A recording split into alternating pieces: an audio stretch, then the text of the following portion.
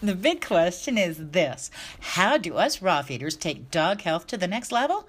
How do we avoid the things that make our dogs sick, promote chronic conditions, disease, and shorten their lives? That's the question, and this podcast will give you the answers because I'm sharing what I've learned after a decade working with clients and watching my own 15-year-old pit bull live life to the fullest. Note, this podcast does not give medical advice. Well, happy Mother's Day to all the moms and dog moms out there. Today, I wanted to talk about omnivore versus carnivore as far as dogs are concerned.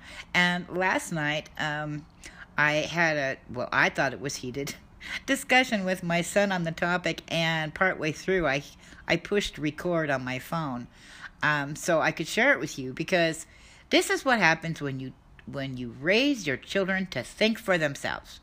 They just don't always agree with you, as it should be. But anyway, I thought it was interesting, and so I'm going to share that with you today. And it's funny, too, because the reason my phone was sitting there is because I had been taking little videos of his ferret, Jack, because Jack has, the last couple of weeks, for some reason, he has decided that my flip-flops are the bee's knees. And he keeps going down where they sit next to the door downstairs and taking him up 2 flights of stairs to his room. And so I was trying to catch him in the act, but whenever I get the camera out, of course, he's just like the dog. He's like, uh-oh, and he stops. So anyway, I hope you enjoy it, and it makes you think, and I guess that's it. Have a wonderful day, you guys, and here we go. It's just what happens. It's evolution. But I don't think it's evolution as much as people think it is. I think it's simply opportunistic. I think dogs are opportunistic eaters and will eat damn near anything. I mean, come on. Lily used to get in my nightstand and get my chocolate. I didn't mean that she should eat it. You're absolutely right. But what happens to a species that is opportunistic? Eventually, they evolve to eat the thing that is opportunity, right? That's how evolution works. You have something. Look at the Galapagos, right? This was the whole thing with the Galapagos Islands, and why this was such a wonderful study is because you had birds on one side of the island that evolved from birds on the other side of the island, and they had completely different diets because one of them, as it traveled, realized that eating this stuff was more abundant, and it slowly got a better beak and a better digestive tract to do that.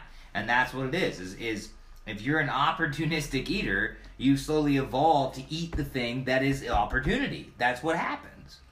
Okay. I'm not saying they're there yet, by any means. What I'm saying is that a dog is a hell of a lot closer to an omnivore than a wolf because they've been with us for way too long. Okay, well, I still disagree. Let me say this. When wolves can't find something to eat, they still eat berries, they still eat plants because they do. I mean, why? And somehow they can digest them. Well, I don't know how well they can digest them, but the fact is that they eat them so they don't starve. That's my first thought. And you were going to say? Yeah, but if you eat something that you can't digest, you'll still starve. I mean, that's what happened to the dude in Call of the Wild. He ate some shit he couldn't digest, and he starved to death because of it. This is still a fact of life. If your body can't handle it, your body can't handle it, period. The fact that their body allows them to handle it makes them closer to an omnivore than a carnivore. You hear about lions eating berries? Does that happen a whole lot?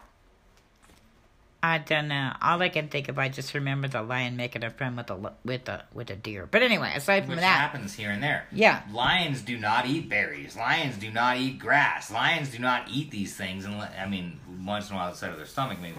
Lions do not do these things. Dogs have been around people for so long that their digestive tracts, while they may not be capable of handling it in its entirety, can handle it a lot more than something that's purely wild. And even wolves, for God knows how long, have been close to people and getting into civilization and stealing stuff from people. So it's something that's been happening for a very long time, and their digestive tracts have coped with that. Yes, they still should eat the majority of meat, but they have the ability to digest other things, which is very reminiscent of a carnivore. all of which has happened because of their closeness with people, with their closeness with society. And even Deb, when Kirby got cancer, the diet she gave me for him, yeah, there was meat in there. There was also a lot of blueberries and vegetables and fruits and stuff. No, there wasn't. Yes, there was. There absolutely was. No, she gave you remedies and... No. I totally disagree. There was. And regardless of whether you agree or disagree with her or the diet that was there, these animals have lived with us side by side for way too long, and they are capable of digesting small amounts of these things.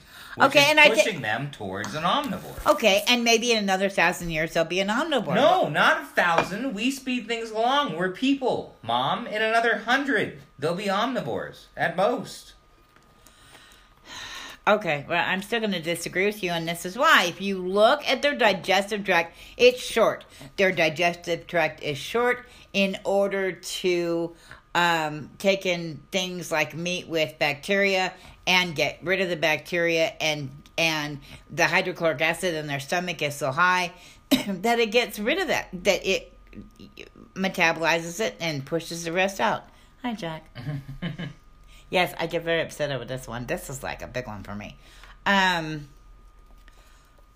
But, you know, it's like I talk to a lot of people online who insist on feeding all these vegetables and fruits and things, and then I hear about all these dogs with diabetes, and because it's way too over the top. Yeah, absolutely. I mean, you know, like Lou gets a carrot once a month. I absolutely agree with you. There is a balance. But the fact is that a dog is 10 times more capable of eating these things than a wolf is. And that's because of its time with people. And that's because its species is slowly becoming more of an omnivore than it was before. And no, they're not quite omnivores yet, but they're really fucking close, Mom. The fact that you could actually feed a dog nothing but vegetables and fruit and rice for 4 years of its life before it dies means that they can sustain themselves on that. A true carnivore can't. It can't. Try and feed a shark rice and spinach. See if it survives. You think those things are feeding on algae at the bottom of the ocean? No. They eat meat and bones. Meat and bones, meat and bones, meat and bones. The only extra stuff they get is from something's stomach or from their fucking intestinal tract. The point is that while they might not be quite omnivores yet, they are on a very quick track to becoming omnivores, and the fact that they can put up with eating the majority of things that people feed them and not die within a year from eating fucking apples and asparagus and carrots to fucking bacon and cooked fats and shit like that is the same thing, really. Means that they have come from here to here in this short a time. They're on the fast track to being omnivores. And if you don't think they are yet, which I don't necessarily think they are yet, they will be really fucking soon. And it's not going to be in 1,000 years. It'll be in 100. Okay. Unless there are more people like you that start popping up that start feeding their dogs all fucking raw diets, which isn't going to happen. Which means they're going to learn to live on fucking corn and rice. Or they're going to die. Well, yeah, and when they eat like that, how long do they live?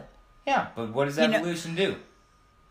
Evolution teaches you to survive on what's available. That's evolution. And takes out the weak. Okay. I don't know.